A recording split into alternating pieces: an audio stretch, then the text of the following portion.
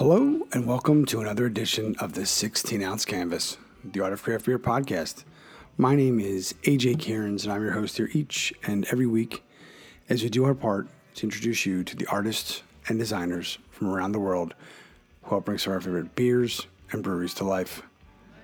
This week is no different. Got my man checking in from Colorado, Mr. Andrew Geppelt. We came to meet Andrew a couple years back. We were doing our 16-ounce Do or Die with our good friend Robbie Davis, and we were just blown away by the work that Andrew was just putting out. One of the things that has always been amazing to me, and we hear different stories of timelines and creative processes. Say that 17 times fast. And what you'll learn is everyone is different, and how they do things, what mediums and what tools they use, and how they bring these stories and adventures to life. And the work that Andrew did really just resonated and stuck out with me. So I followed along, and I was just kind of curious how this guy found us and joined in.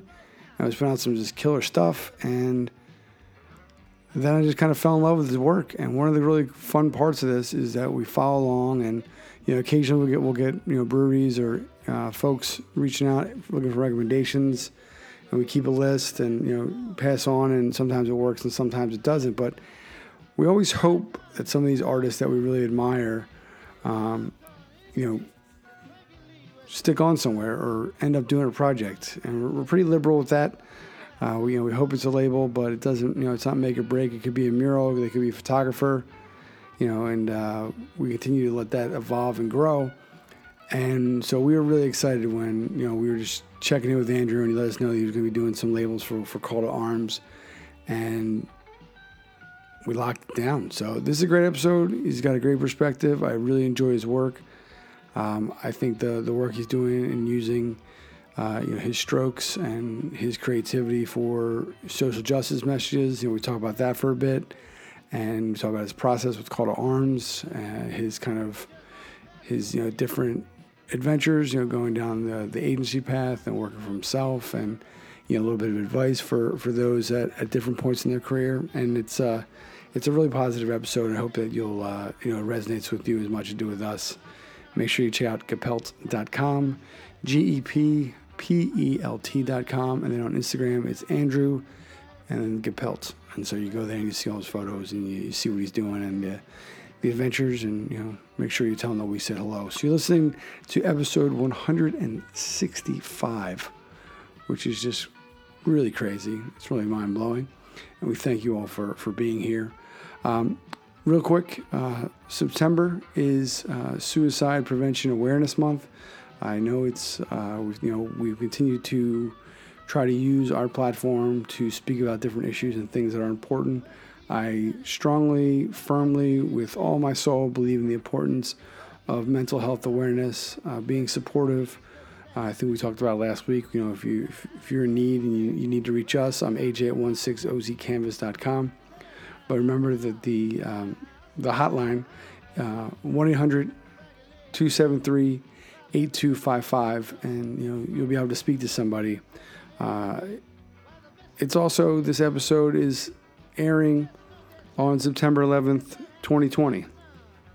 And on one part, our hope is that listening to this and listening to Andrew's story and how he came to this point in his life, that it's inspiring and it's a positive story. But we also remember all those that we lost that day. And as you know, I love music. Our short story was that we were around the corner from the Twin Towers, probably, I don't know, we'll just say arbitrarily through till about 3 or 4 o'clock in the morning. The wetlands was shutting down. They were doing their last run of shows that week, 5, all-star shows. And we went and we saw, Project Logic. I still have the ticket. I need to get it properly framed so I can just, kind of keep it all in perspective. But it was, Warren Haynes, Mike Gordon, Robert Stanley, I believe, and several others. And it was just one of those shows where everyone was just in a great place. And so we stayed at my friend's house in Upper East Side. I called out of work, and repainting the timeline. I was probably going over the Tri-Barrier Bridge around the time that the planes hit the first tower.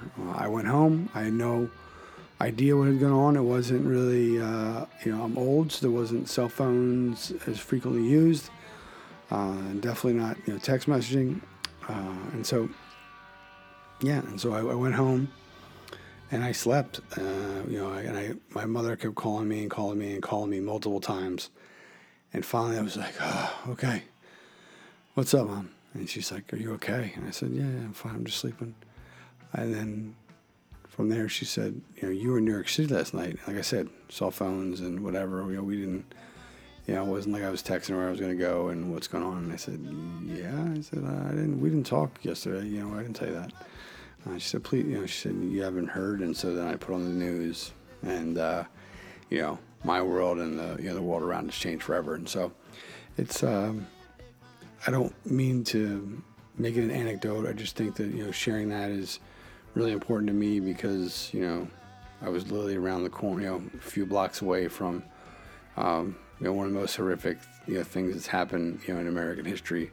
And so I know that COVID and quarantining and being home and not being able to be together can cause some real intense emotions. And I know that, I've become more self-aware of that.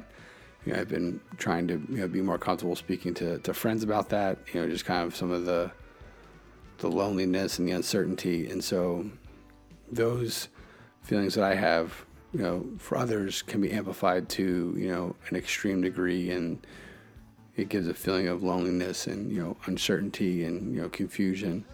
And it's important. It's important that, that there's people out there that care about you. Again, it's 1-800-273-8255. Please reach out again. Or if you're, unsure, if you want to reach out to me, again, aj16ozcanvas.com. Shoot a DM or what have you. I'll give you, a way to get in hold of me. If we want to call together, we can do that. If you're here, we appreciate you. And I think that's one of the really, to get heavy for a second, I think it's one of the really great things about what Andrew does with his work. I was moved. You'll hear it later on. It really kind of, some of the stuff he's done really kind of plucks at my heartstrings, and it really meant a lot. And so when I was listening to the episode again, I just thought, this is my platform, and, what can we do to help? And I think that folks knowing that someone loves them, someone cares about them, that they're important, and, if they're scared or unsure, you're not alone, and we're here for you. And that's really what it's all about. This is a podcast, and it's a great outlet for me, and, I get to meet all these great people and what have you, but there's so many of you out there that support us each week, and so I don't want this to be, a one-way street. We're a community, we're building something together, and if you need help, please reach out to me. 1-800-273-8255 is the hotline. A professional will make themselves available to you. They'll speak to you, they'll help you, and I think it'd be really, really positive, and I would hate to hear that something happened to one of you, okay? So you're listening to episode 165 of the 16-ounce canvas. Andrew Geppelt, Call to Arms Brewery, Colorado. They sent me some beers, and they kind of broke the rule. We usually don't, drink them or enjoy them before, but, Andrew and I cracked a few. I think I had to edit out a few of the can openings, but they were delicious. And my only complaint is, I think, after he sent them to me, like a couple days later, he's posting pictures of pilsners and lagers and stuff like that, and we talked about it. So it's just another excuse for us to get together and figure something out. And, maybe we should do like a Zoom with everybody. Maybe we'll do like a Zoom happy hour one of these upcoming weeks. I think we're talking about for October to doing Sober October. I think, just kind of recalibrating a little bit. I joke when I do the turntables, I say DJ Dad Bod, but I don't want to become a cliche. I mean, I know that dad bods are sexy, but so without further ado, episode 165, Andrew Geppelt, 16-ounce canvas, the Art of Craft Beer podcast. Hello and welcome to another edition of the 16-ounce canvas, the Art of Craft Beer podcast. Very excited to have us today. Checking in from Denver, Colorado, Mr. Andrew Geppelt. You can follow along with his adventures and his creativity at Andrew Geppelt on Instagram. It's Andrew, ANDREW, GEPPELT. And then you can just go to a little shorter version of that, geppelt.com, and see the man's vast and very impressive and detailed portfolio.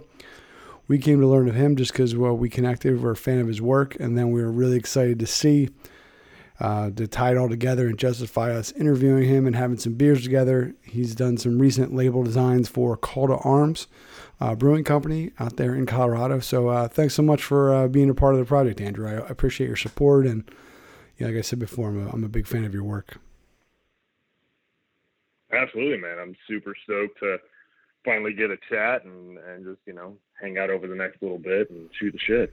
Yeah, you're a great example of someone I followed for a while and really, admired their work. And then, you shot me a message. I was getting the sense you were starting to do some stuff with Call to Arms. You were kind of teasing them a little bit in your stuff. And then you kind of gave me the heads up and we were like, done, like, cool, justify that for this next season. And here we are. So yeah, I really like your work. I love the level of detail and work. You were, if I remember correctly, you participated in the Doodle or Die, I think, back in the day, and you did some really creative shit that was like mind blowing. That you're pumping out this stuff, and so I kind of fell in love pretty early on. I think there was one. It's like a monkey astronaut, if I remember from, one of them that was just like, it was incredible. So yeah, it's really cool to be able to come all together. And then the notorious,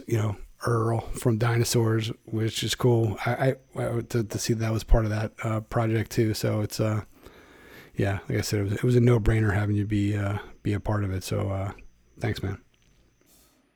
Oh man, I am just as excited as you are. It's been super fun to just listen to all the different people that you interview across the world, and just, I think you've created a really cool platform to just talk about what we're all passionate about and, what we're lucky enough to get to do for a living. So it's pretty awesome what you've got going. I'm stoked that you invited me to participate. I've said it before. I think at this point it's past the point of where we thought it would be. People say, "Oh, do you ever run out of artists?" And I'm like, "No."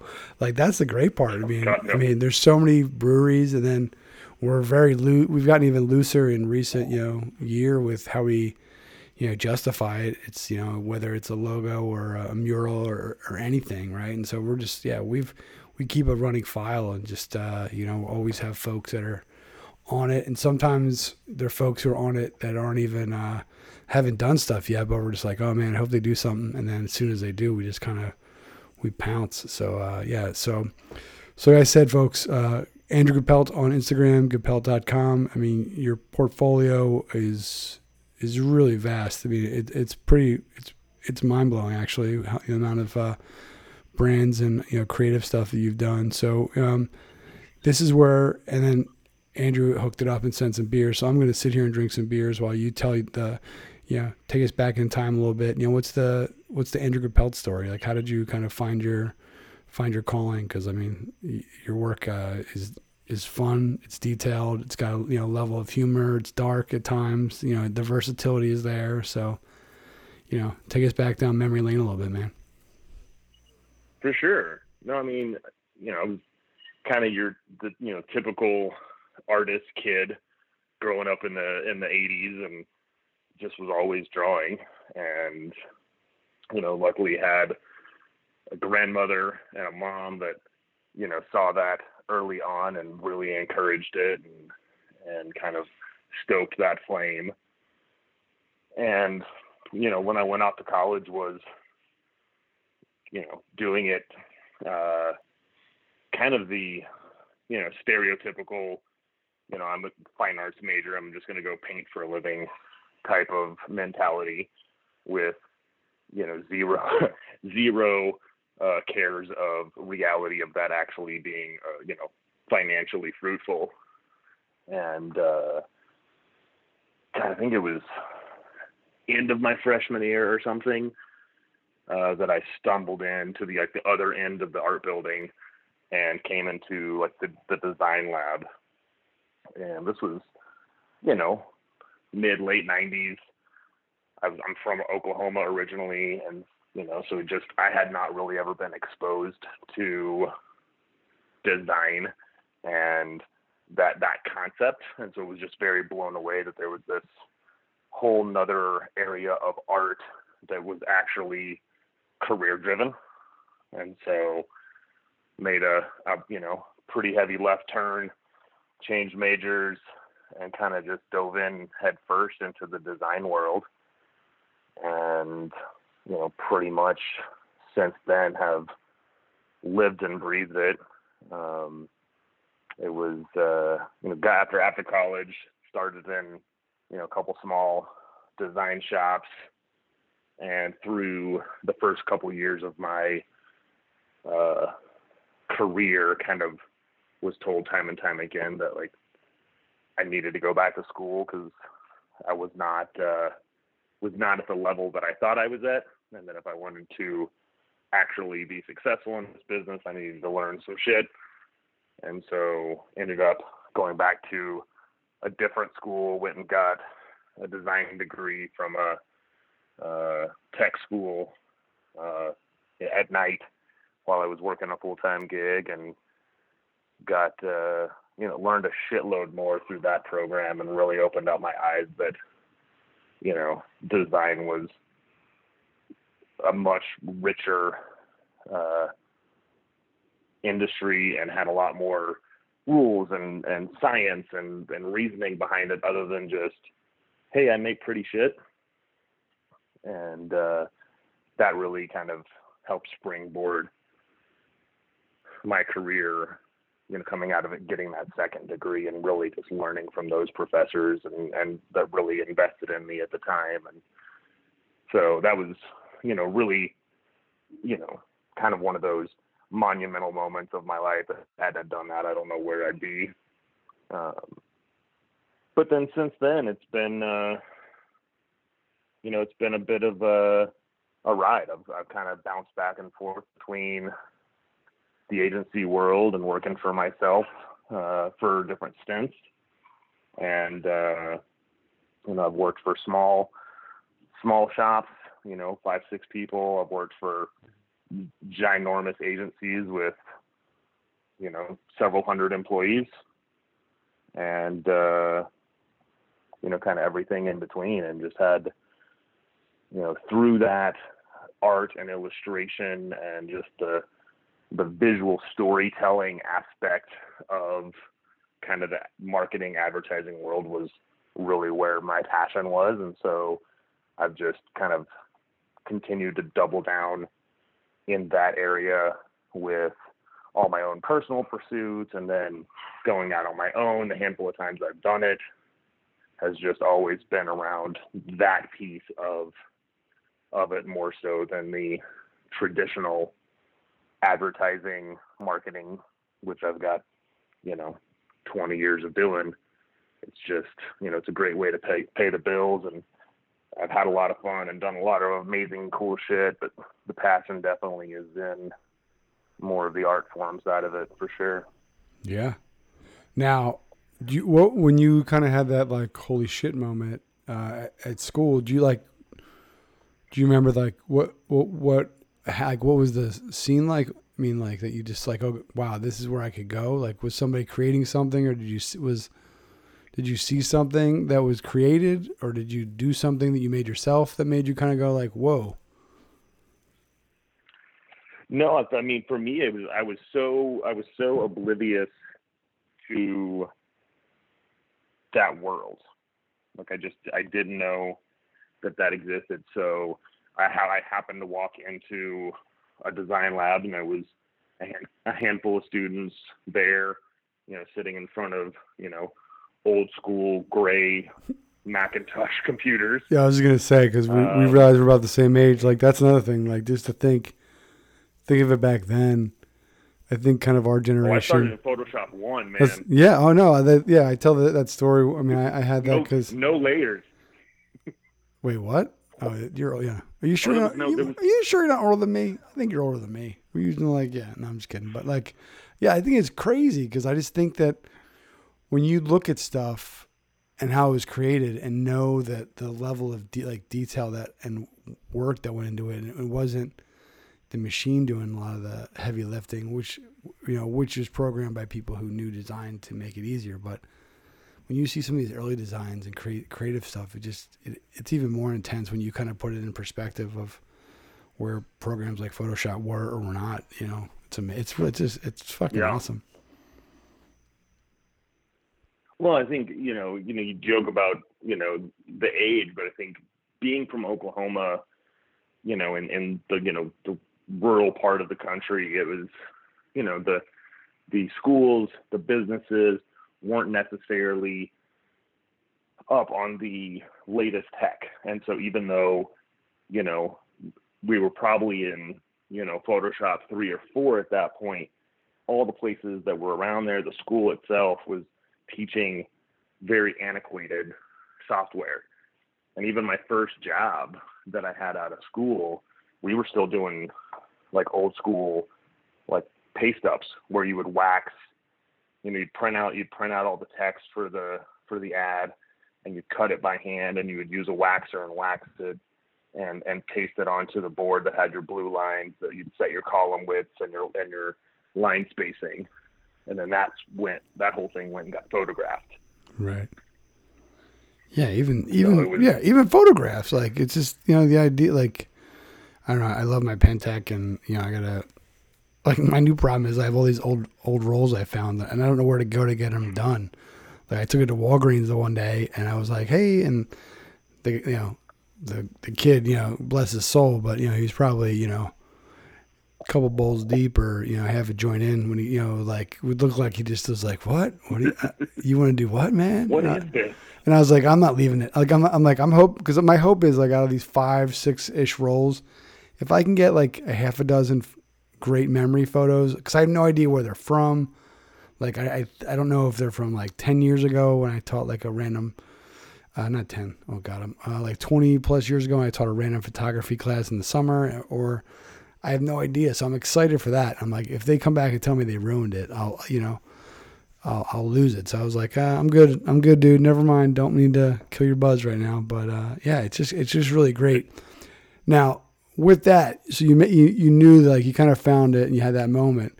How is like telling your family, hey, I'm gonna go for this like design, idea for a career? Was it like record skip? Like what the fuck? Like what was that like?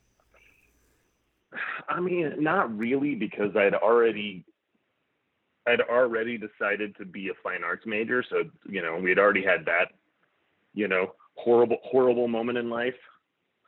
I have my dad's an engineer, and he's sitting there going like, "Wait, what are you doing with your life?" Yeah, it's like, oh, okay. So at least design was, potentially a one step better, because I was like, no, there's actually jobs with paychecks for this, and he's like, oh, okay, well then I guess it's not all bad.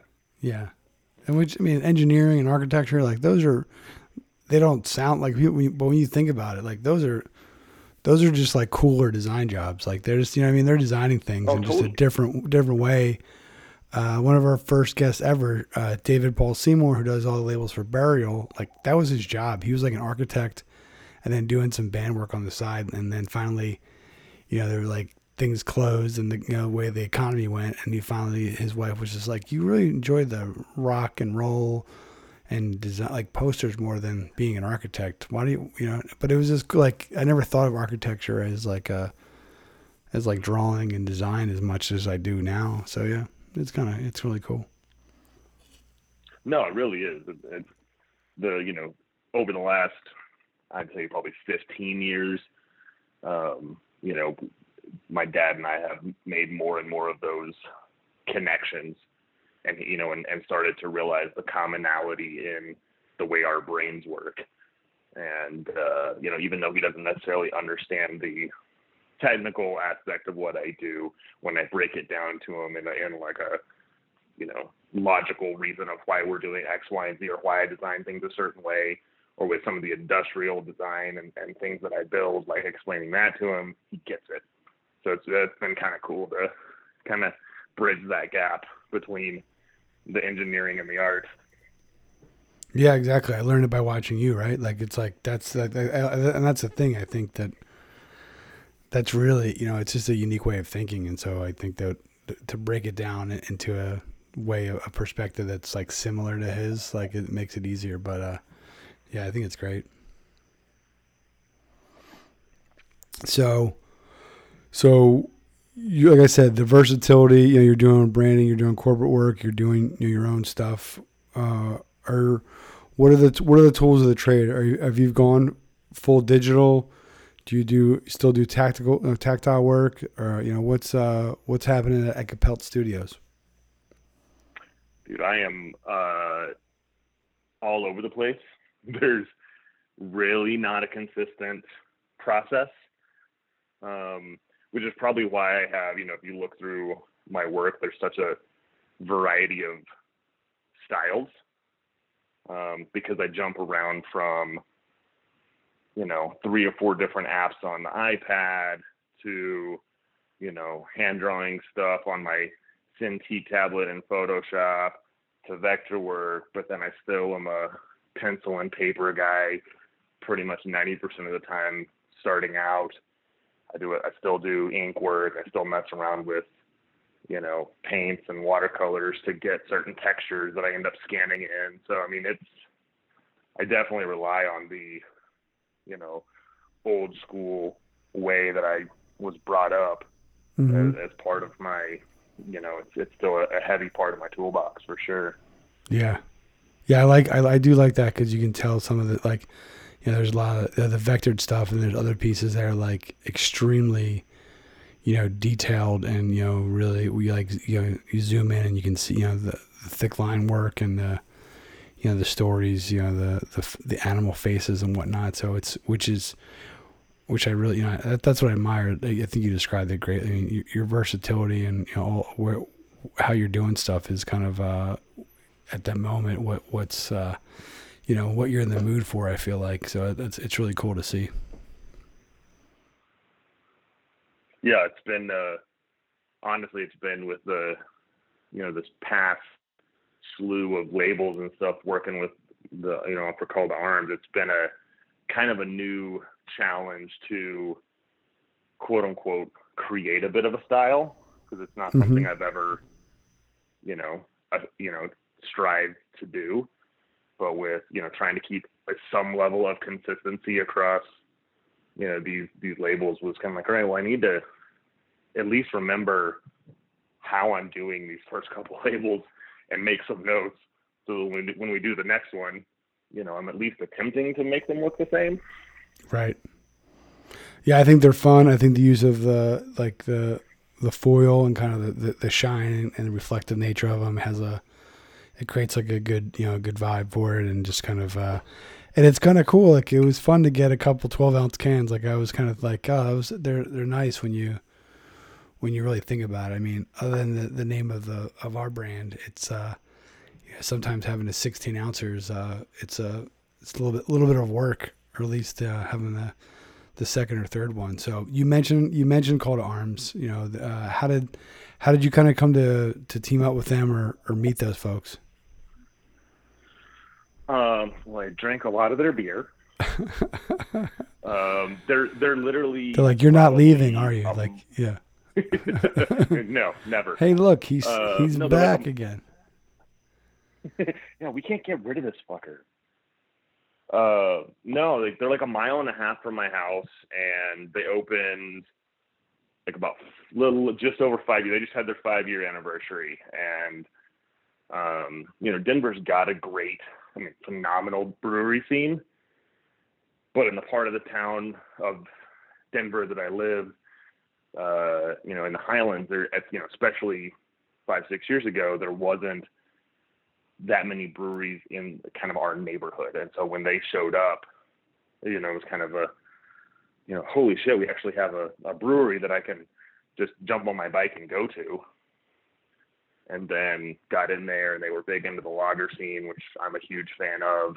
And so I kind of was hooked in the early days, and just, the amount of work days that I've spent there, where I just bring my whole mobile setup and set up in the corner with the laptop and the Cintiq and work for 6-8 hours in the brewery. They just came to know me, and then of course started asking what I did and started sharing work with them. And so when they decided that they were going to can for the first time back in January, they reached out and we started having that conversation. And it was initially, pre-pandemic was a, hey, this is, we're planning on doing this. Let's start getting everything lined up.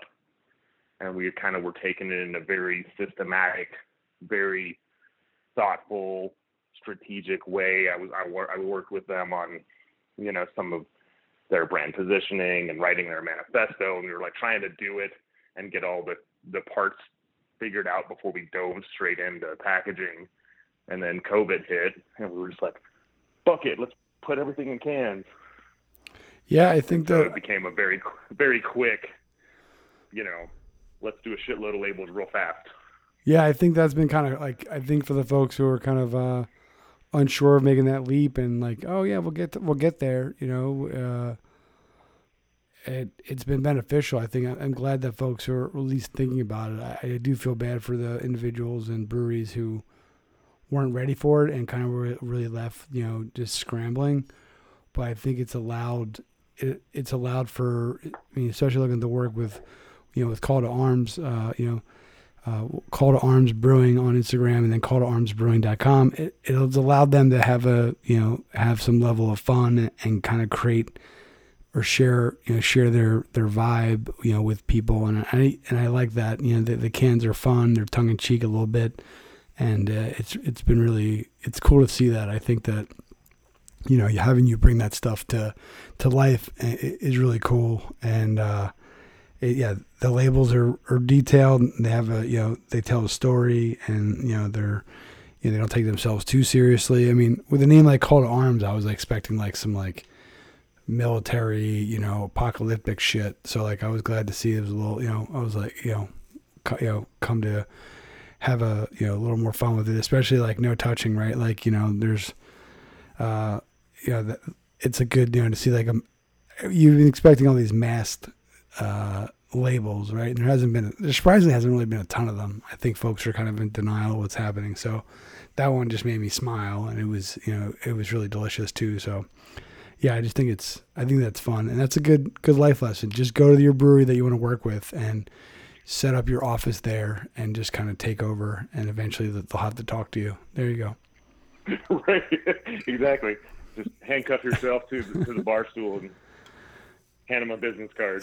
The idea, that's one thing, like here in Connecticut, there's not much infrastructure for like bicycling places. Like you can bicycle in your neighborhood and go to a track and whatever, but like the idea, and we've kind of shared it in bits and pieces before, but when I lived in the Netherlands, like it was, that level of biking, like it was like a beautiful like ballet and like dance, like how it just fluidly worked together, and there'd just be hundreds and thousands of people on bikes every day. But just walking and like kind of appreciating things a little bit slower. When you take a bike or you have to walk somewhere, it just makes you appreciate it more. But to be able to have a couple beers at your local brewery, like literally, and then to bike home it's pretty perfect. Oh yeah. So they decide that they're going to go to cans. What is that like? How did you guys kind of come up with the labels? Like, what was the brainstorm, process, and then kind of how would you compare that to like working like at an agency where there's like 18,000 levels of red tape? Like so it must have been like a different experience for you. It was like I had a fantastic opportunity a few years back to work with New Belgium when I was at my last agency, and so I took a lot of the learnings of how we approached that project because we were helping them launch their what ended up being their Mountain Time lager, but we were it was a whole positioning and naming process and trying to figure out what they were going to call the beer. And then once we landed on the name, figuring out the whole design aesthetic, and then going into the actual exploration. So I took a lot of that learning into this initial, plan back in, early February, and kind of we were, we outlined a bit more of a systematic process. And we were starting with kind of one of their signature beers, which is the Ballroom beer, which is their American lager. And that was kind of the one that kind of to them was the heartbeat of the brewery. So they wanted to get that one locked in, and then kind of utilize that as a springboard to, do any future ones. So we were very much, going about it in a kind of step-by-step process. And then, everything got thrown out the window when COVID hit, and it was very much the tap room shut down. That's where 100% of our revenue comes from. So we need to come up with another revenue stream. So let's get this beer into cans as fast as possible. How many labels can we bang out in the next week? And so luckily we had gotten, we'd worked through a general template of kind of how we wanted to structure the labels and how we wanted to play and the amount of freedom that we wanted to have. But, once we kind of pulled the ripcord, it was, just go, go, go. And it was a lot of just cool, open conversations with Chris over there. He's the owner and brewer, and Biffy is taproom manager. The three of us just sitting in a room, just going like, all right, cool. This beer's named this. Why did you name it that? What was the inspiration? What's the, a lot of their beers are named off of pop culture moments, so one-liners from TV shows or old SNL skits or things like that. And so luckily it was because of that, there's a lot of fodder, visual fodder to play with. But then it was just, all right, how do we take that moment, that scene, that character, and try and walk the line of trademark and IP where we can, and represent this idea. And so it was just some really cool collaborative conversations and live sketching, lots of just pencil sketches and napkin sketches, throwing out, this could work and that could work. And it was just, they would see something that they liked and just do that, just go, and spend a few hours inking it up and coloring it and send it over. And, a week later we're putting beer in labeled cans. Wow.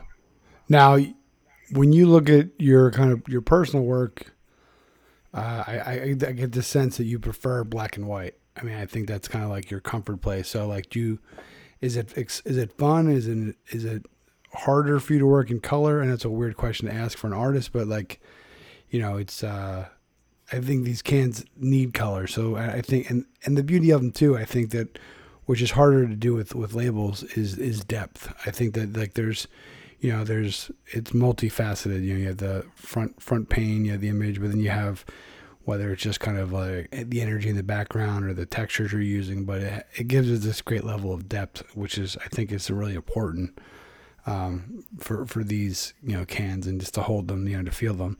But how is that for you? I think that, obviously you're just in some level of humility and, say that, you don't mind it, but I think that's a compliment to you as I ramble, but like your versatility allows you to, bring things to life with just black and white, but then, these cans really just scream,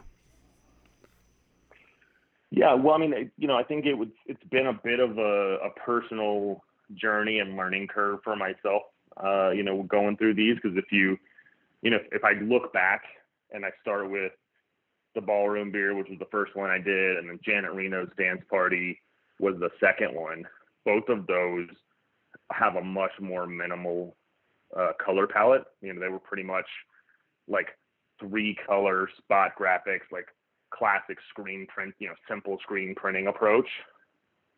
And then as I've done more and more, I've kind of just pushed myself to have a bit more fun and see how I could bring more color in. And I think I sent you the Jamaica Jan's Sun Princess. Mm-hmm. So like with that one was just hey, this is a one-off beer. Like, let's just have some fun with it. And so I kind of threw the styling that I had established for all the other labels I'd done kind of out the window and just challenged myself to do something different. And so that one's like fully hand painted label. Oh, wow. That was, not in the style of anything else, but it was just, they're very just kind of loose and fun as a brand and as owners. And, they just want to have some cool graphics that represent the idea or the name. And so I've just been given a lot of freedom. But to answer your question, like, yeah, I mean, black and white is, probably my default. Like, I'm a big one color guy. And I think that probably stems from, just being a pencil and paper sketch guy for so long. But then also, I got into screen printing, but I got into screen printing back in the, 90s. Before screen printing is amazing to me. That's a whole I think it's just it's now what can be done. Oh yeah, I mean, I look at some of these guys. I mean, people that are truly masters of the screen, and I've worked with people over the years that just I'm so blown away at how they can, play with inks and layering and get just this finite detail. Which I think back to, my, early days of screen printing 20 something years ago. And, the mesh just, it wasn't there. So you couldn't hold that detail. So everything was way more simplified. And I think that's just, I held on to that approach to design for a really long time. And it's like my comfort zone. So it's where I tend to default is in that one color, maybe a half tone here and there, just simplified graphics that can easily be replicated and shrunk down to stickers. And but with these cans, it's kind of given me this freedom of like, well, no, it doesn't need to do that. So like, go wild. So you can kind of actually look at the lineup of the cans and see my progression. Then they just get more and more colorful as I've gone.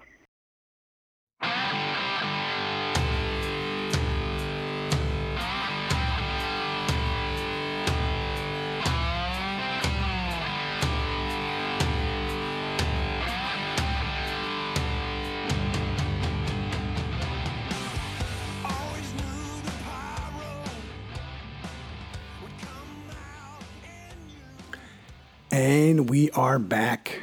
You're listening to 16 Ounce Canvas, episode 165. Andrew Geppelt, Colorado. The Rocky Mountains, Call to Arms, Brewing Company, making some delicious beers that they sent me. I don't know if we promised Andrew that we would or not bust his balls about it, but he did send me a box of beers, which was wonderful, but he wrapped them in paper. It was the first time for me. And so we hit it off. I think we're friends, and I might have just ruined that friendship, but he did wrap the beers in paper.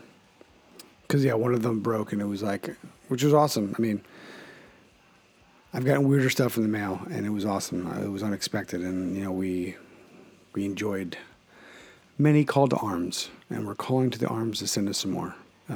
Just let me know where I can Venmo you guys. You're doing great work. But I think that you're enjoying this episode hopefully as much as I am. Andrew's natural. He's really humble. And it really it makes it really easy for me. I would love to give this idea that we have these, and I even, we mention it here and there. We kind of go tongue in cheek with it. The we. There's so much more we would love to do with it, right? And so we do. Ada does everything. The scheduling, the interviews, the questions, the recording, the editing. And it's just nice when it's just real easy to talk to somebody, and it doesn't have to be this pulling of teeth, and it can be as close to a conversation that two folks would have, in the backyard around a fire, or just sitting on the stoop, or at the bar. We just try to make it as real as possible, and they aren't all like that. I would say there's very few that are painful to listen to, and but I just really enjoyed speaking with him. I like learning about his adventures, just kind of in a career standpoint, and his perspective, on that in life, and bringing it to this. So you're listening to episode 165, which is not a prime number, but I know that it divides by 11. So if that helps you, because 11 is a prime number, that's cool. 11 times 15 is 165. Getting my homeschool degree. I have not lost my hair yet. I am kind of hoping like a positive would be like I have a weird amount of gray hair in my beard. I'm showing if y'all see all the time. One of these days I just hope it just like goes pretty like just go all gray, or just like, I don't know. I will admit, and I am dead sober as we record this. I've tried to dye the beard the other way, but that stuff. I look like a fucking cartoon when I do that. Just so. I wouldn't recommend it, or go to a professional, because that stuff burns. But we're going on a weird tangent, so let's just bring it back here. Listening to episode 165, like I said, Andrew Geppelt, Geppelt.com, Geppelt.com. Andrew, put that in front of the Geppelt. That's what you'll find on Instagram. You'll see what he's doing. You'll see some of the stuff that we're talking about. And let us know what you think. Remember, use 16OZ Canvas hashtag on Facebook, Twitter, and Instagram is where you can find us. And, we appreciate everyone who listens. Obviously, anyone who leaves reviews or ratings, thank you. You may have seen us recently tweet. We looked on our Apple Podcast reviews or ratings, and we got one. I was like 4.9. How did we get a 4.9? I mean, I'm not going to say we're, whatever. But if you're giving out awards, we'll take one. Maybe most creative podcast, shortest initials for, a podcast host. But someone gave us a 2. And I was like, man, a 2? Like, I'm cool with like a 4. Maybe even like a 3.5. But like a 2 is like a real kick in it, And I felt like, I was like a joke, because, of all these folks write all these nice things, and that 2 is going to just like eat at me. Like, they didn't leave a reason why. They didn't like throw shade or anything like that. Just a 2. Just click on that 2. It's like, damn. Because I would like to know what episode that it was, and we'll just, we'll put that away. We won't have that be live anymore. But you're listening to episode 165, Andrew Geppelt. This is clearly a 5-star interview. I hope you're enjoying yourself. Geppelt.com, Andrew Geppelt on Instagram. Call to Arms Brewing Company. My name is AJ Cairns. You can find me at 16OZcanvas.com and 16OZcanvas on Facebook, Twitter, and Instagram. Let's just get back at it, because you don't hear me talk anymore. And what I like is it pulls on your corporate Andrew side, right? I think that whether you look at them and to the naked eye you might not notice it, but like I see there's a style sheet, right? You have like almost like the paperclip style badge that hangs off at the top, and then you have what type of beer it is, and then there's just like a small description or ingredients, whether it's the fruits or the hops or whatever, and then there's these fucking weird people. Like, who are those people? Like, what is the frame of these people? Is that like the energy like you're supposed to go with it, or like what if you have a couple of these you're gonna end up doing? Like, No, so we, when I first sat down with them, I was very transparent with my perspective on kind of the brewing industry, at large. And I see a lot of breweries that, hitch their wagon to an artist, which is great.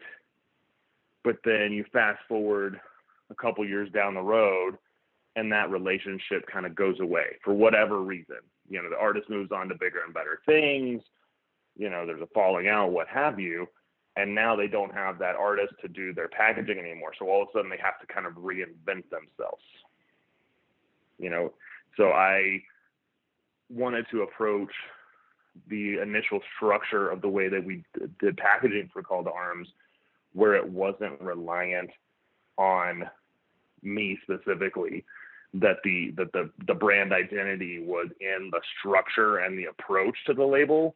And that if we wanted to bring in different artists over time, which was the initial plan until, of course, pandemic hit, and they were just like, no, we just need you to just knock this shit out.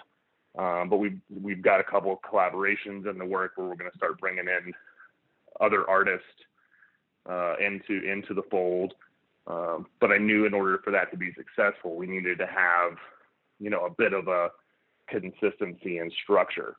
And so, you know, we've got the general template and everything, but then we came up with this idea of these silhouettes, which, you know, no matter what the artwork was on the can, that there was a personality, and that there's a physical person's silhouette that is, you know, connected to the style of beer and locked up with that is kind of, you know, the core essence of that brew, and that would always be there no matter what artist, you know, does the can.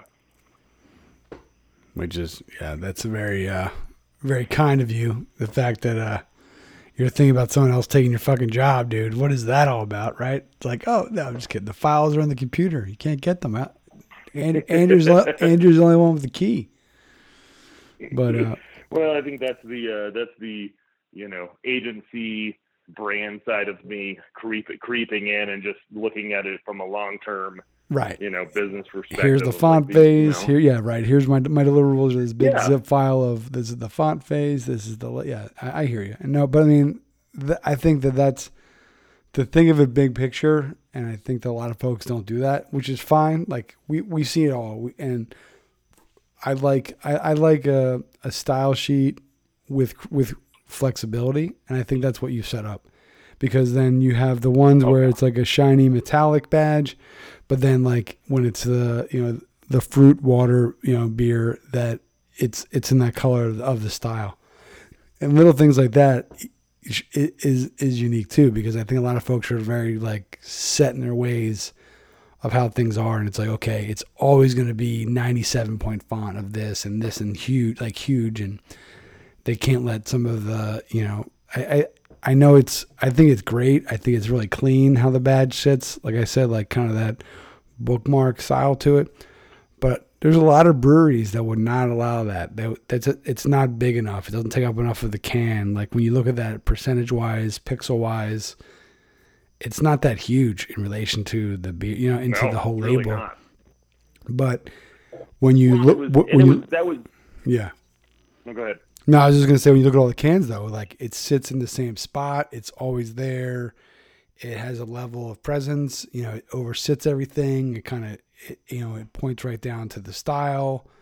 You know, it in a way, it's like transparent. If you spread that label out, right, and you laid it out vertically or landscape, right, it would probably be 20% of the label, but it's just done in a different way than the traditional on the bottom, or in a, you know, in a vertical way, which I think is cool.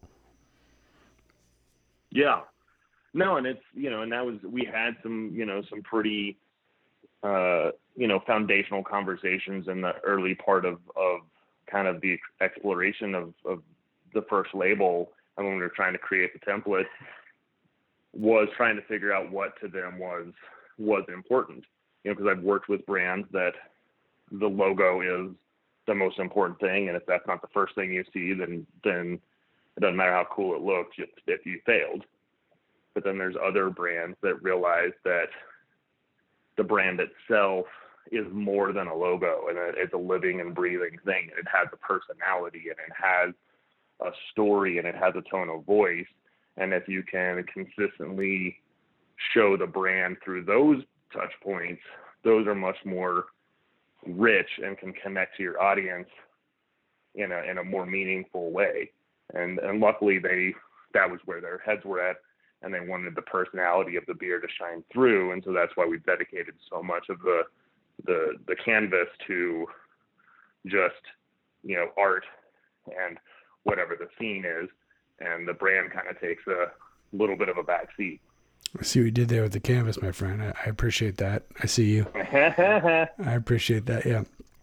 So what is the decision on the 12 to 16 ounce cans? Like, when is that? Did they just buy a shitload of 12 ounce cans they need to use, or is it ABV related? Which is kind of ironic because the bigger ones, the bigger ABV just sent me in the bigger cans, and then the smaller ABV ones are in the smaller cans. So I mean, it's kind of counterintuitive. But you know, what's the thinking of spatially? I mean, from a business perspective, at least to date, you know, they want to any of their IPAs, and, you know, high hop profile beers they want to put into 16 ounce cans, just because that's what the consumer really wants. You know, everyone wants their little 4-pack of pints of their IPA. So that was this, you know, determined early on.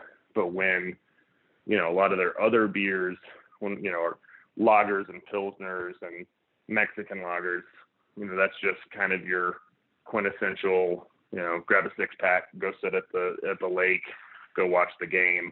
So it's just kind of very style dependent on whether we go 12 ounce or 16 ounce. Okay.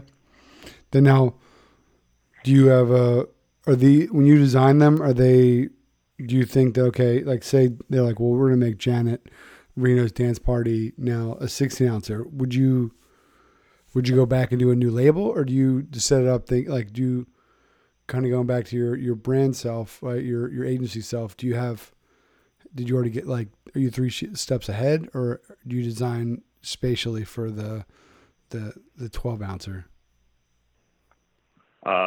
Being the speed that which we rolled out these first 7 or 8 beers we did, everything was kind of designed based on the size that we were dealing with.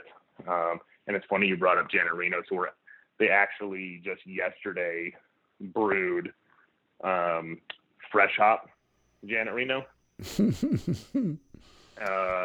And so got a whole bunch of strata hops showed up, and it was cool because they invite me down to, you know, any brew session I want, and I get to hang out and ask a million questions and get all nerdy and take photos and get inspired, which is fun. But we took that label, blew it up to a 16 ounce can, which meant I needed to kind of draw some additional elements, changed up the color palette a little bit, changed up some typography, but at the core of the label is still, you know, Janet Reno in the boxing gloves, the blue dress. But it was definitely a, you know, kind of a bit of a challenge when they were like, hey, we got a whole bunch of strata hops, we're going to do this fresh hop Reno, can you turn that into a 16 ounce can? I'm like, I mean, I can. I don't know what that's going to take. You know, so it was kind of like, oh shit. And then pulling the 12 ounce art over into the 16 ounce template and going, how much room do I need to, like, make up? All right, cool. I guess I'm just going to draw more here and draw more here. And, right. You know, just make it work. All right. So we talked a little about Call to Arms. I think, you know, check them out. Call to Arms Brewing Company in Colorado. And, you know, when we're out there, we'll be biking over with Andrew and, you know, stumbling home at some point. But when I look at your personal work, you know, again, I'm keep being drawn back to the black and white. That's what really gets me out. But you're a big animal guy. Like, I notice a lot of, you know, different types of animals and nature in your work. You know, is that a conscious thing? Is that because of the beauty of Colorado that you're, you know, taking that all in, you know, or, you know, are you a nature guy? Like, I don't know. I think that, you know, there's always a backstory on the inspiration, but I love all the different animals and, you know, nature aspects to your work. No, for sure. I mean, I don't know if I've ever thought about it. When you mention it and I start thinking through it, I'm like, oh no, there actually is a shitload of animals. No, I think I mean, it's probably a combination of, numerous things. Growing up in, in Oklahoma in the South, and I was, hardcore into Boy Scouts and did the whole Eagle Scout thing. So that was part of my DNA growing up, and then coming out here, living out here for the last 14 years. The wilderness and mountains we have at our disposal here are amazing. But at the same time, I'm also, married a dread-headed hippie, and we have rabbits and cats and chickens and shit. So, I mean, it's kind of just who we are. Mm-hmm. Colorado is a good place to be for all that, man. Yeah. So I think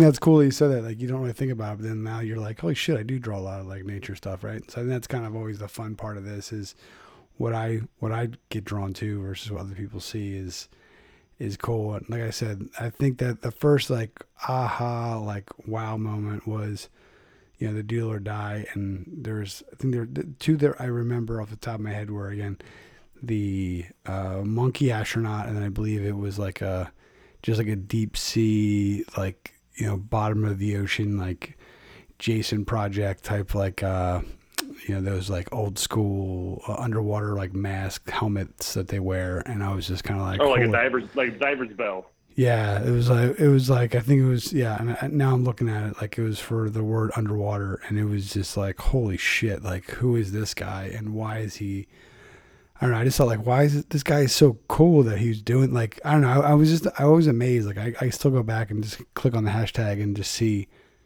like, it was just a wonderful, wonderful thing. All these amazing creative people like yourself, but like those were two, like, holy shit. And then ironically, I think that there's a one, I have to check. I think you did like a Celtic knot, and I'm 90% sure it's the same one that we had for our wedding as like our symbol, and so it was just kind of like, all right, you got on my radar pretty quickly. And so I've just been impressed for a long time, man. I just dig everything you're doing. Well, that was such a super fun project too. Cause, for the last couple of years I've done the, Inktober. But when you guys did the Doodle or Die, it was, kind of, I can't remember, it was like the month before, the month after Inktober. And I was in that mindset. I was like, oh sweet, another one. And the prompts were super fun, and I had a blast. Yeah, we were gonna try to do it this year. Got to do that one again soon. No, we wanted to. Yeah, it's Rob. When we interviewed Robbie Davis, he's probably one of our first seasons. I had to check, but like that blew me away. Like he just mentioned it like casually, and I was like, holy shit. And so I feel that it's his thing that he shares with me and lets us do it together, but it's really his thing that's now become our thing. And so if he's about to have a kid. And so we had an early back and forth, and he literally in the last like week or two was like, I don't think I can do it in September. So we're really pushing. We might do a like fuck 2020 Doodle or Die and like try to do it like end of the year, like apocalyptic style, and do like a December one. Yeah. So we want to do it, but I just am really respectful of everybody's like thing. And he even like that, like first email where I was like, man, I love that idea. I know you haven't done it in a little while, but like, I think that it would go well. And, so yeah, it's one of my favorite things we've ever done. Like we've done it twice, and it's just mind blowing. Like I get turned on to so many cool people. And then I just love the folks who have who just go for it, and just cause they want to just, be part of it. And so, yeah, it's definitely top of mind. Now, you said Inktober. Are you a tattooed guy? Like, I mean, that's what I like about your work too. I've got my first tattoo. I want to get some more. And a lot of your work I could just easily see as like tattoos, which I think would be really cool too. Oh yeah, I have numerous. Yeah, most good chunk of my upper torso is covered. Is it any? Do you have any of your like? Yeah, is I got any of your stuff on you? I did every one of them. You did them yourself? I did not do them myself, but I drew every one of them myself. Oh, I was like, okay, because we interviewed. If you check him out on Instagram, I texted him some of your stuff earlier actually, but Fuzzed Up Bear, and like he started doing he started doing tattooing now, like, and he's just like, it was something I really wanted to start doing. And like, he did an apprenticeship, obviously didn't like, but like, it's just, yeah, I just love it. I have a big session scheduled for next year. I'm excited to get some more done, and I don't know. It's cool. Like I can't wait to get it done. I got to lose a few of the Corona 15, so right. So they don't get inked on me and look a little crazy if I lose a few. So that's gonna be that'll be the good motivation for me. But like I said, I think that the black and white stuff is it just screams. It's so good. So day to day, what's being your own boss, kind of going back and forth with clients. Like how is that for you? Like trying to find a mix of still being creative for yourself and keep especially with all the crazy shit going on, like keeping the lights on. Like how are you dividing your projects where you're the artist and the output is yours versus bringing clients on? Like what's kind of like the, I don't know, to be nerdy, like what's like the pie chart or percentage of your day that's like, or your work that's like yours versus clients? Oh man. I would, I tend to, especially, this year's been rough, I think, everybody has felt it. And I think in the creative world for sure, we have just been demolished by this shit because nobody wants to spend money.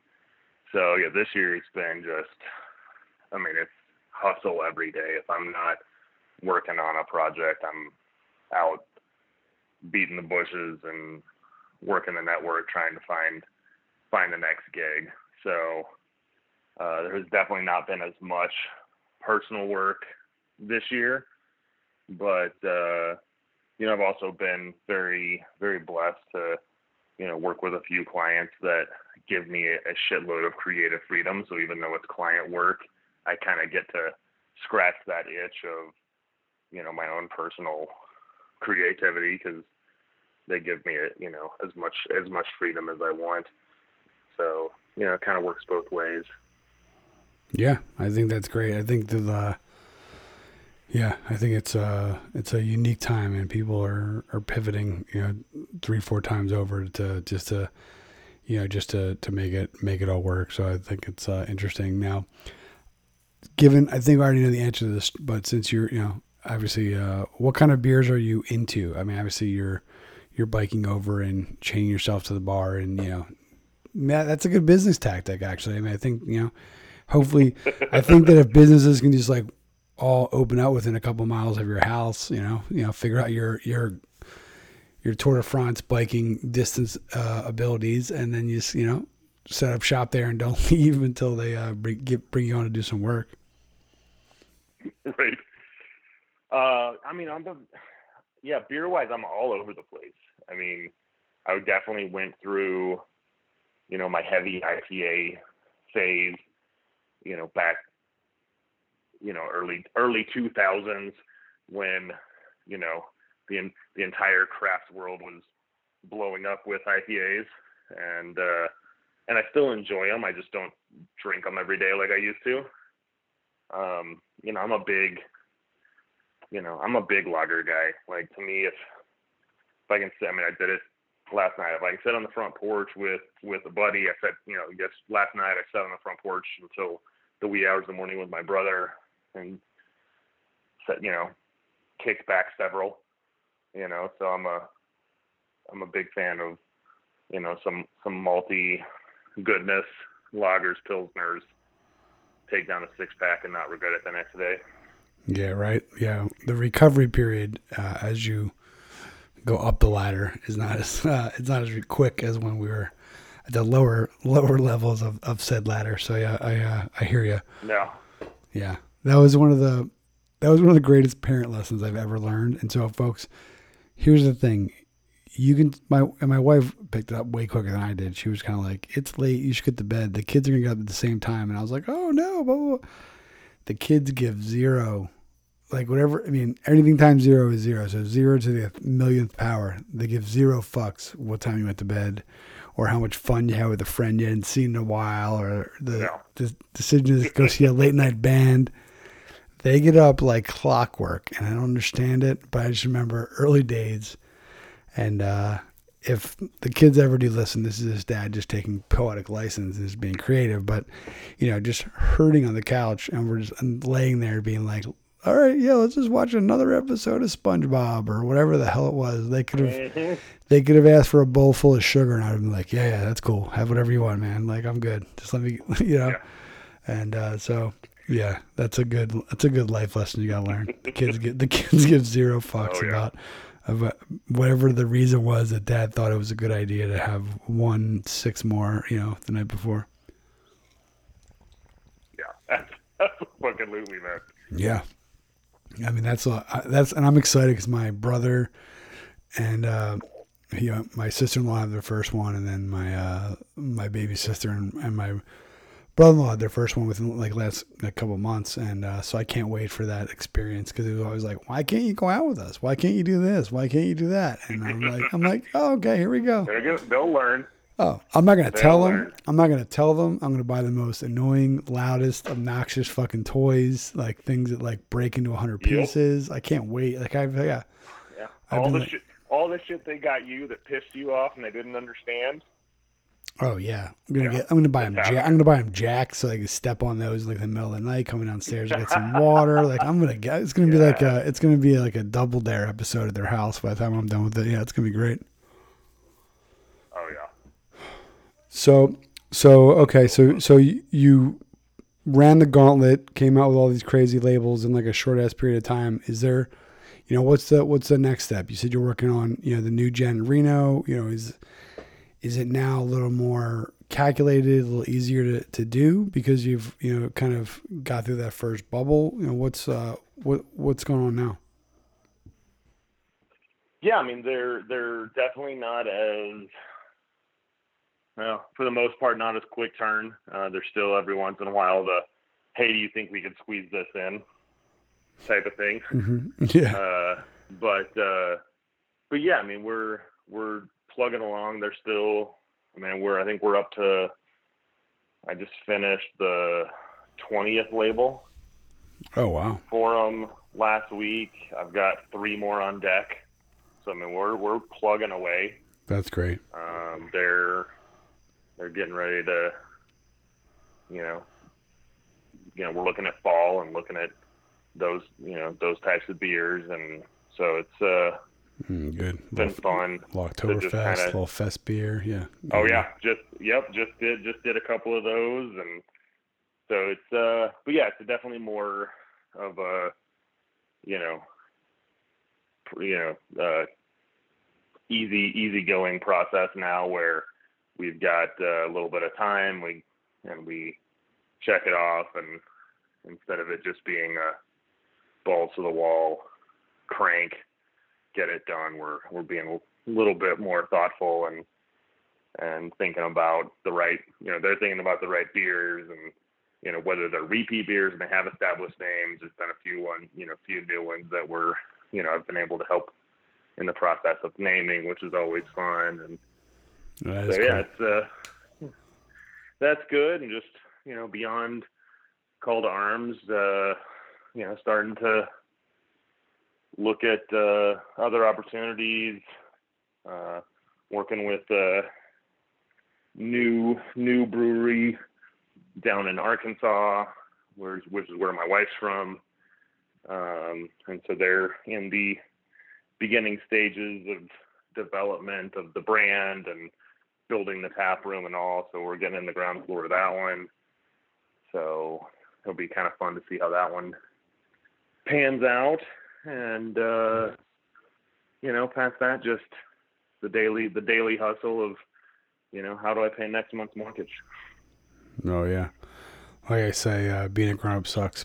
I wanted to publicly just say, like, some of the work that you've done that's not for a brand or whatever, and I think early before we started recording, just saying using your powers for good, with your social justice messages have moved me more than like I've been blown away. I think that especially the one, just the beautiful innocence that you portrayed of Elijah McClain as a father of a son with autism. That one, and I have two nephews who are on the spectrum as well. It crushed me, and so I think that just you drew this beautiful picture of the young man, and the imagery that you've done with the Statue of Liberty and other things. It's been really powerful, and I just I just really just wanted to use this platform to thank you. I think there just really is just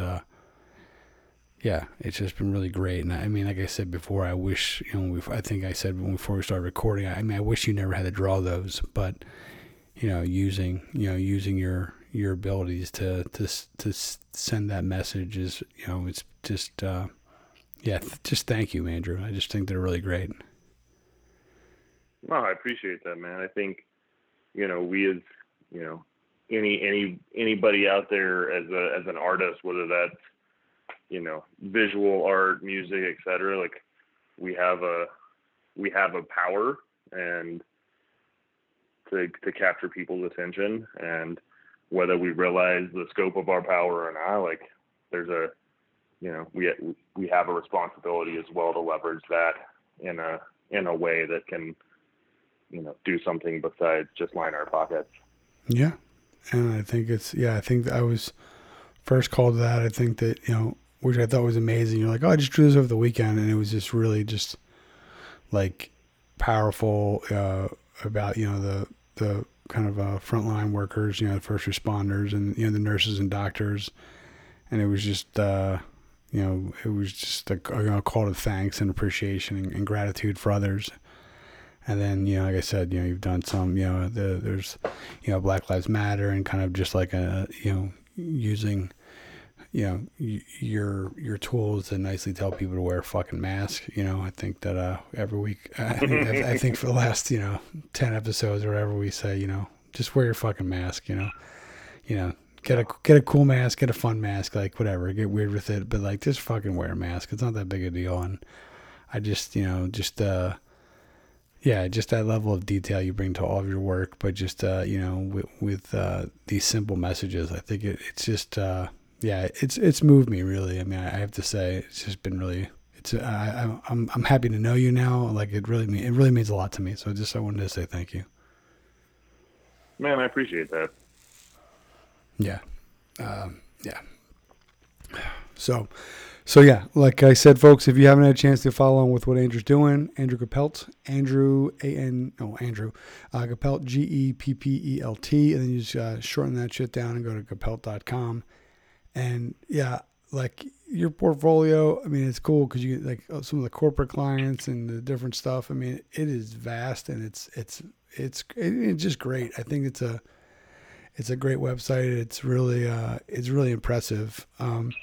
One more question for you about, just about that, like your logo, it's kind of like, it's like a mix of music notes with, the G and, what's the backstory with your logo there? Cause it does appear on your stickers and some of your other stuff too, is like kind of a cleft like G, with the colon, but there's gotta be more to that I'm missing out on. So I apologize if I don't see the full story of it. No, for sure.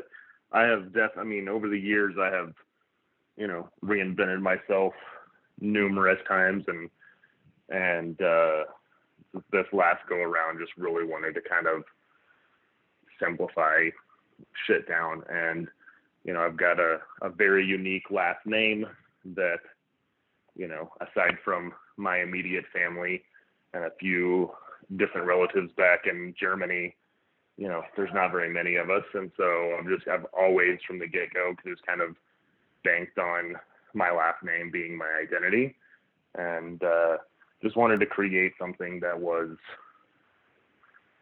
recognizable enough, easily readable, but then also, unique enough from an average letter form to, just have a little bit of ownability.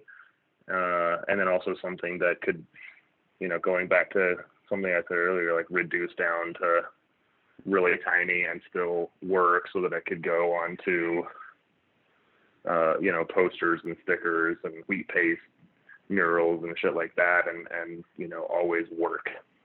So that was kind of my reasoning behind it. But no, there's no hidden message, no extra meaning. It's literally just, how do I make a simplified, cool looking G? Yeah, no, it's cool.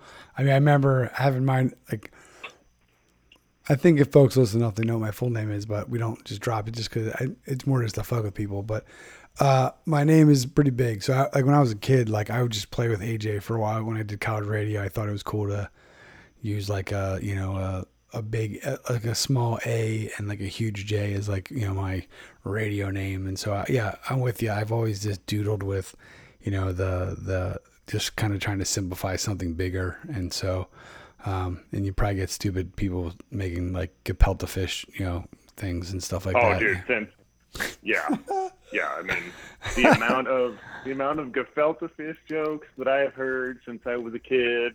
Yeah. It's Geppelt with snowballs. That one That's probably, that gefilte fish is probably the number one.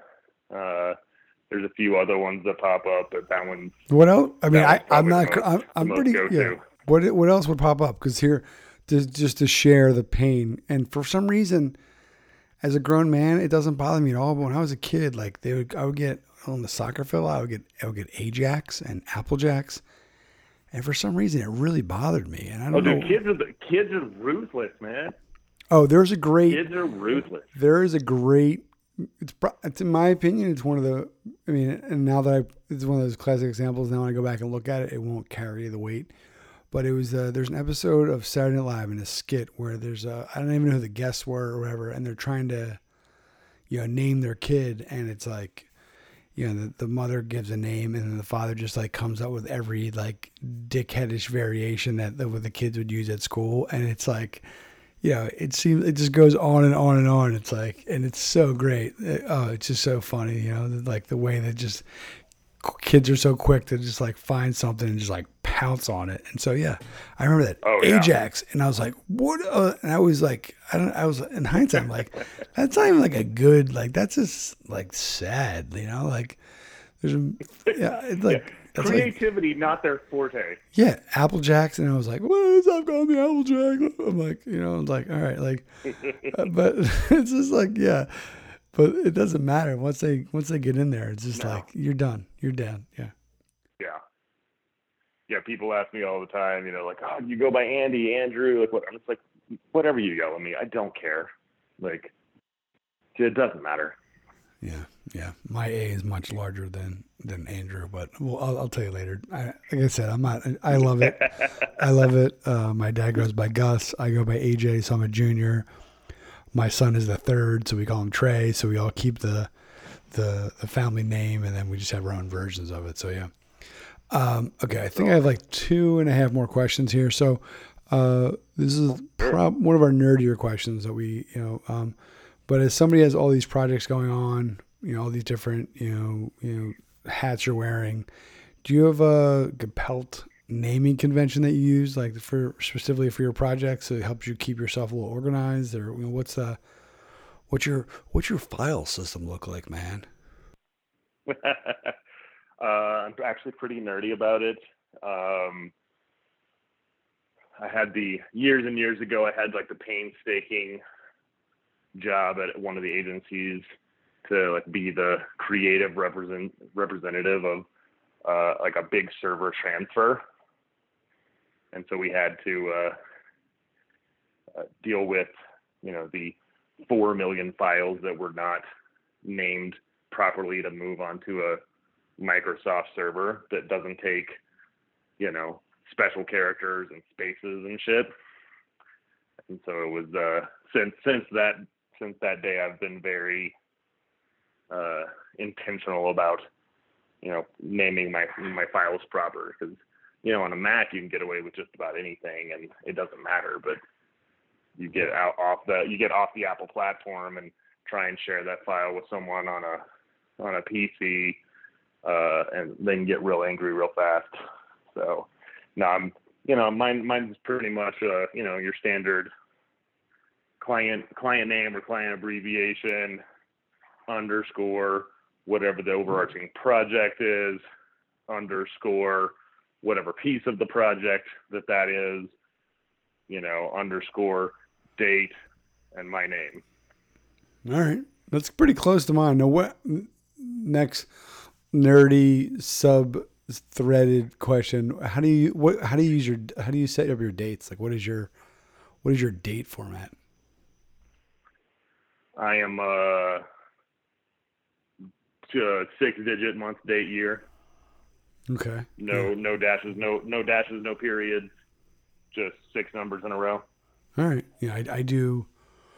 I would do, I guess it's day, then I do 3 letters of the month, and then I do 2 digits of the year. I don't know why. I think I got that in Europe at some point. I saw it somewhere and I love it. I was about to say that. Yeah, day, month, year is definitely a European scenario. Yeah, but so today I would do, I don't know. I don't even know what day of the week it is. I'm not gonna lie to you. It's kind of all blends together. I think I would do O2 SEP 20 is what I would do. Yeah, right. And I love it. I think visually it just works for me. But yeah, I do what you're saying. I usually use AJK. I never use space. I never use spaces or dashes. Underscores is my jam. And I know you mentioned your server transfer. The reason I do it is because back in my HTML days, any spaces in a file would cause a %20, special character rendering, and it would just fuck everything up. And so I think at that point, I never used a space. Like I never used a space ever again. And I think weirdly at people when they send me these files, they're just like a chapter book like description, and it's just like with spaces all over the place. I'm like, you're just like you have no understanding for the rule, the rules here. Like you're going off the ranch. I don't know. It bothers me to a weird place. I don't understand why. Oh, we all have those like weird little things that other people do, and you're just like, what the fuck? Yeah, it's like, oh yeah. Why would you ever do that? Yeah, like yeah. To me, it works because then like every version, like I even usually add like whip, so I know it's on final, and then I use like versions so I can play with it. Yeah. Round 1, round 2, version A, version B, you have to, so that you go back, because the guarantee a client's going to be like, hey, so we thought about it, and we really like the version you did like 5 rounds ago. Right. Can you bring that one back? Yeah. And so I was just like, I mean, now with like this space, because I think it's like back in the day, like I would never have done that because like, I remember, you get a thumb drive, and I think the day I got one that was like 1 gig, I was like, this is a gig in my hand, like, whoa. And now you can get like a terabyte for like $60, and have it delivered the next day. Yeah. So I just think it's like, all right. That is nothing anymore. Yeah, exactly. So I'm just like, all right, I'm going to have every version because I know that I'm going to like, you can only Command Z or Control Z so many times, right? To go back to it. So if I just save it, it's like, all right, that was a stable version. I'm good with that. And so, yeah, that question is the nerdiest thing I ever ask anyone, but it's one of my favorites because I love it because I use Camelback too. That's how I do it too. I think with the if I use more than one word, I do the capital letters thing. Yep, I'm right there with you. Oh my God, you're like my spirit animal out there. So you've had some bumps, scrapes, and bruises. You've worn multiple hats. You've been an agency guy. You've been an independent guy. You're just you're a grinder. It's a hustle. Do you have any advice for somebody out there who's maybe a few years younger than you? Not me. I mean, obviously, but just like a few years younger than you. That's just kind of thinking about it and getting started, or just kind of has that inkling, maybe has that design, the design room moment like you to kind of, any career advice as sit us down? Oh yeah. I think, for me in all my agency years, the biggest thing that I saw and, always talk to young designers and students about is just the work ethic, or lack thereof. It's in our business, it is a grind. And you've got to put in the time and the effort before you potentially get to do the cool shit. and just, you know, being a bit humble, realizing that straight out the gate, you're not going to be, a number one dude, but willing to put in that effort. And I guarantee you that people recognize that so fast.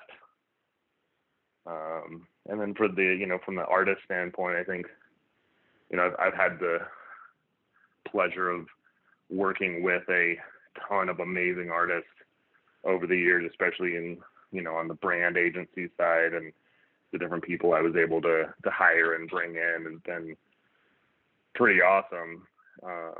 But I think through that whole experience, one of the biggest takeaways is, just that be who you are, define your personality and just be your unique self, because that's what makes all of our art amazing, is the fact that we all have, a very unique point of view. We all come from different backgrounds. And if you are willing and allow yourself to utilize where you come from and your perspective to influence your art, it will guarantee be unique from anyone else's, and by default set you apart and give you a much better chance of, catching someone's attention because you're being your authentic self. Yeah, I do love that term, authentic self. And right, I think that at some point, right, let's just, again, we'll throw out crazy ideas and they'll come back. But at some point in the future, right, we're going to get as many of us as we can from all these episodes, and we could sit in a room and like we do with Doodle or Die, right? I mean, this is a perfect example of that. It's just everyone's given the same starting point, same jump off point. And we could even say, okay, everyone can only do it in black and white. Everybody can only use a number 2 pencil, however granular you want to get. And everybody's going to come up with their own version of that. And that's that to me is when you see those come in and you see people start doing it, that it's just amazing to me, because there's what could be such a limiting thing is such a freeing, powerful moment. Everybody has his own interpretation of stuff. And so, I mean, I think that's what makes us all different. And I think that if we, to get philosophical for a second, if we all looked at that and realized that while we're all different and have a different perspective, if we appreciated and respected it, we'd have a lot better, communication, and, and we might be in a different place as a society. But, yeah, I just really I'm always drawn back to that, and I'm not creative. I'm not unique. Sometimes I can't be repetitive. So if you listen a lot, but if we all looked at the same sunset, we'd all draw something different. Yeah. And that's what makes, every art form so fucking cool. And it's why we all love it and we're all drawn to it. And no matter what that expression is and how that comes out of you, it's going to connect with somebody. Yeah. Yeah, exactly. And I think that's such, and I will say just seeing beautiful things, it made me think that the recent, the meteor showers that were happening a few weeks back. The Perseid meteor showers, and this is a weird reference, but when I was a kid, American Tail and Fievel, right? That was that whole scene, that scene, right? The whole scene though, where it's we're underneath the same sky, and I think that whoever that song is, it's a little hokey, but that beautiful vision that we're not together, but we are. Andrew, I saw literally one of the greatest things I've ever seen in my life, top 5, maybe top 3. And it's called it was this meteor. It was, I'm going to ruin it, but it was basically a thick, usually a meteor shower, you see them and they're 1 pixel, and it's just widthwise, it screamed across. This was 150 pixel wise. And it went across the screen you would take a permanent marker or a highlighter and do from full left to full right. And I was in awe, and my whole family and my brother and sister-in-law and a bunch of us saw it.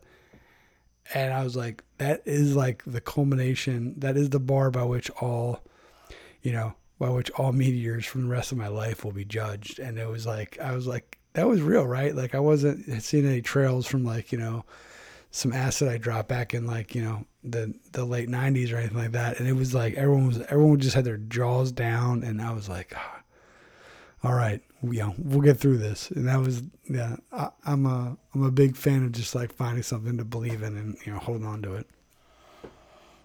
That's awesome.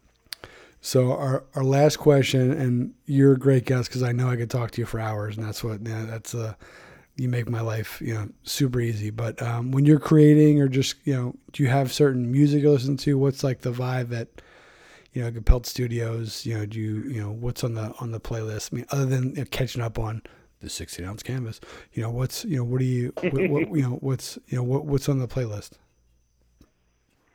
Oh, dude, I am all over the place. I'm a child of the '90s, so when my wife makes fun of me for it all the time, you're always going to find some grunge in the rotation. Also a big metalhead.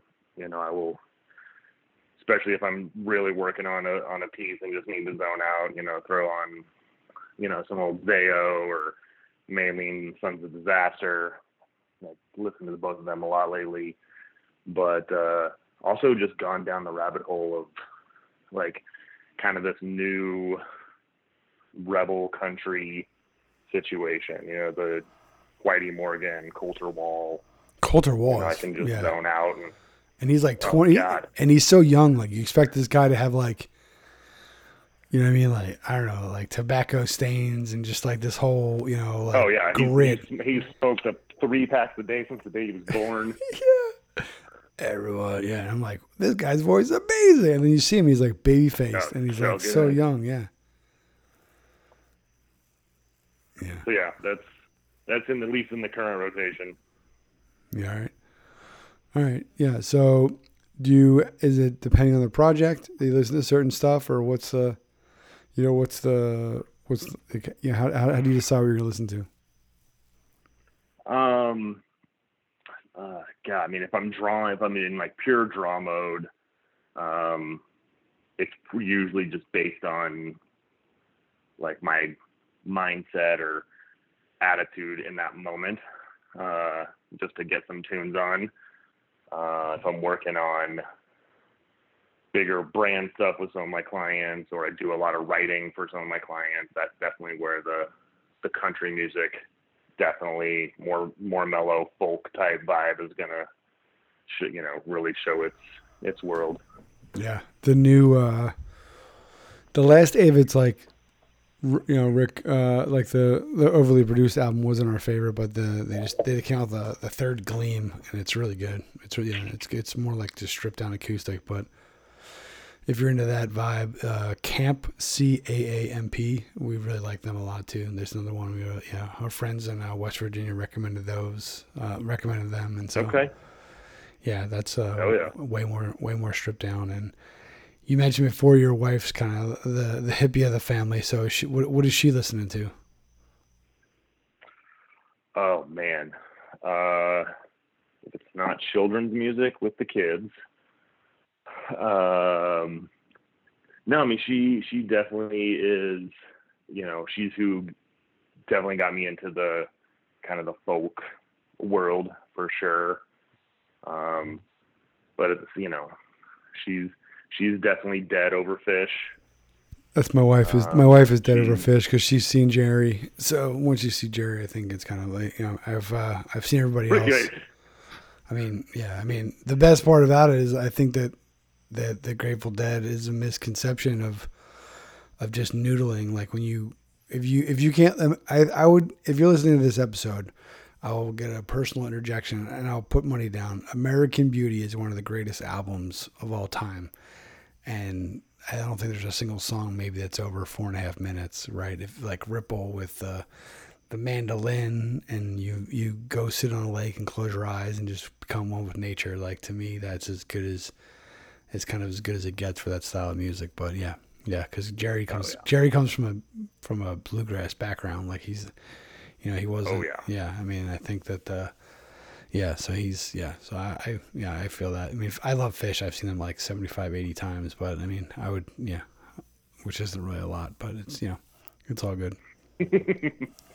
Yeah, no, I mean, I went through my Bob Dylan phase back in the '90s and followed him for several years, and that's definitely one of my personal faves. We raised our kids on, classic. My son's favorite band is Queen. So, I mean, we're a vinyl household, and that's what they were raised on from an early age. So I think we did at least something right. Right, exactly. Right. Yeah, I remember we took our kids to Mountain Jam, and the Avids were playing, and Woody Nelson, and like all these great artists, Michael Franti, and Warren Haynes, and it was all these great like just artists, and they're like, Dad, these are the songs you play for us when we go to bed, and it was Father's Day, and my kid, your kids are in your arms, and it's like, all right, or they'll like be like, Alexa, play the Beatles, and I'm like, all right, life is good, like, I can take a little pause. I haven't totally screwed up. Yeah, no, like we have 3 playlists. We have one that we curated, and then like the other one's an Avid's list, and one's a Beatles playlist, and like they're happy with all of them, and yeah, I think Queen is like completely underrated. Like I think they're fucking like I remember I had a whole period of time where I just like dove in like off the top with Queen. It was like,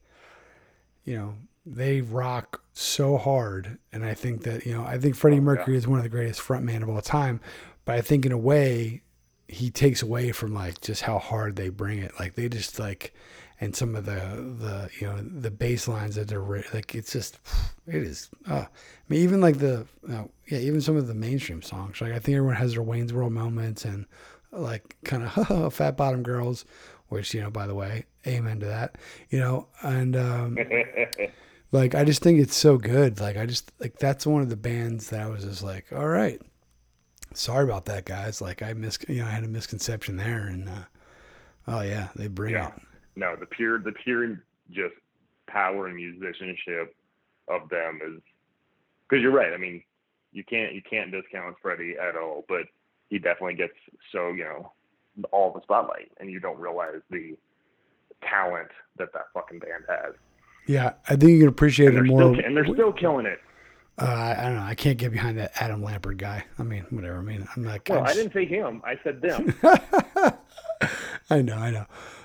They can still play. Oh yeah. Shred. Oh yeah. Brian May, right? Like he's a killer guitar player. Like he's just completely underappreciated, and I think that takes a level of humility, right? Like it's just kind of like, all right, okay, Freddie was the guy, and whatever. But when you listen, I think that's why the records do a better justice, because you don't see him. He's not in front. Like he's not taking the stage away, and then you just hear these like you just, I don't know. For me, a good record is when you can put on your headphones, which is weird for, I think, this day and age. But, that record, I think Kid A from Radiohead is one of the best headphone albums ever. The subtle use of like the panning back and forth and how it just like goes like, I remember that moment, and it was, we were in my friend's apartment in Manhattan. And, we were out having a good time. We were probably feeling a little no pain. And we sat back, and I sat down like a beanbag chair, which was, in hindsight, was like totally weird. And literally they just dropped a pair of headphones on my head. And like an hour and 15 later, I was just like gleeful, and it was perfect. Yeah. It's the power of art, man. And that is a phenomenal art form. Oh yeah. I can't play for fucking lick of me, but I appreciate it with the best of them. So, but, Andrew, I look forward to the day we get to hang out. I feel like we're, lost souls together. I can't, thank you enough for just what you're doing. I really admire your work and your line work and the stories you tell through your art. And, I know these are tough times for artists and just people in general, but, people like yourself, I know I have faith, and if there's anything I can do, to help support you and continue to support you, please don't ever hesitate to reach out and try to, hoard out whatever this is that we're doing. And, so we'll catch up soon and, have a good time. And I look forward to it, man. Oh yeah. No, we're so excited to get free of this and get on the road and do some traveling. And it's, whenever we make it up there, 'cause we will, I'll hit you up and we'll go grab a pint and hang out in your neck of the woods.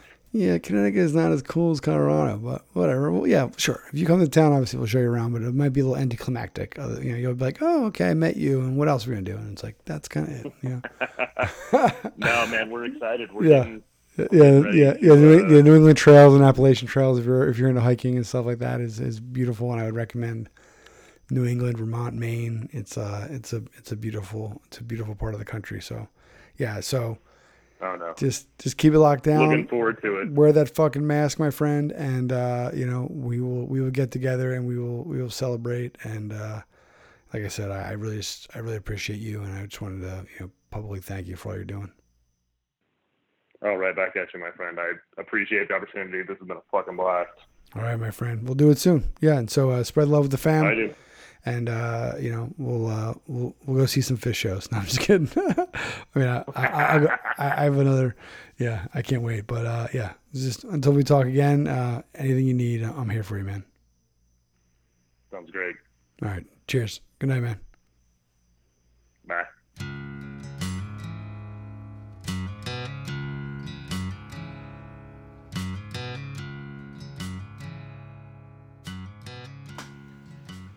And there you have it, folks.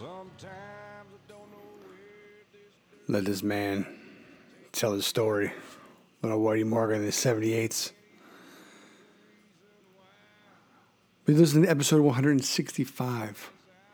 Episode 165 featured the lovely and talented bearded man himself, Mr. Andrew Geppelt. Geppelt.com. Andrew Geppelt on Instagram. Just a damn good episode. It's a long one, and we're unstructured. We try to color within the lines, but I really just think it's a good episode that has something for everybody. I think it'll encourage you. I think it'll humble you. I think it'll give you inspiration to go for it. Maybe not, handcuff yourself to the table in the tap room after riding your bike there and drinking all of their beers, but even as we joke about that, I think that it's a good example of just kind of going for it, right? Sometimes you gotta make yourself available, or go out of your way to meet somebody, or just go and put in the work, and go check out what they're doing. Go check out the brewery or the business, or do some research for the job. I think it's really important. I think his work is great. I'm glad to see that, in conjunction with what we're doing, he's rolling out some of the labels at Andrew Geppelt on Instagram. It's really just a great opportunity to celebrate the hard work, and, from the darkness will be light. I'm really glad that we're able to justify having one here. And I said it's a weird use of that word, but just kind of meet our criteria, which we are very loose with. The best recommendations we get are from you, the fans, or from the other artists. No offense for the publicists or the folks at the breweries who think that so-and-so would be really great and what have you. And another thing, I can tell when you don't listen to that. When you don't listen. If you've never listened to it before, and I mentioned something or whatever, and you're kind of deer in headlights with me. So I see through you people. I don't see dead people, but I can see you. So. They also, I would be remiss if I didn't send you guys over to beerculture.com. We'll be sharing, some of the great results from the Florida Kids, which is our great back-to-school backpack and supply drive for kids, because it's important. When kids are in school, first of all, kids can be mean, and, there's cliques and there's things that happen, and, we can debate whether or not there's a right or wrong, and I'm not a big fan, and I think that bullying is really just something that we're just starting to properly address. But if kids are in a tough situation, whether parents have lost their jobs or they're just kind of working multiple jobs to get by, sometimes different levels of supplies and just things that a lot of us take for granted are part of that grind and part of that story. And so we're trying to make things, just better. I think the kids are a huge part of our community. It's not a, Dionne Warwick, our children are our future, but that's legit. And I think it's important. And if you fuck with kids and you're an asshole, man, we got no time for you. I think it's just super important that we look at ways we can make an impact and directly impacting the youth of tomorrow, who are going to be our future leaders. Today we'll be able to address and attack a lot of the issues and a lot of the problems that my black brothers and sisters and the folks of LGBTQ plus community are facing. And so just think big picture sometimes, and it's really important, and anything you do to help promote or get the word out. Don't hesitate to follow along with Beer Culture on on Instagram, and also beerculture.com, and just please do your part. Learn, get educated. There's currently an application for Cicerone scholarship, so it's and our newest feature, which is really cool, is the job board. So if you are looking for a job in the beer industry, or if you are a brewery or bar or something in the space and you want your job posted, it's quite easy to do. So head on over to there. But we thank you. We thank Andrew. And just another great week in the books. So thank you all. I appreciate each and every one of you. And thank you to our teachers. Thank you to our teachers. Please wear a fucking mask. We love you.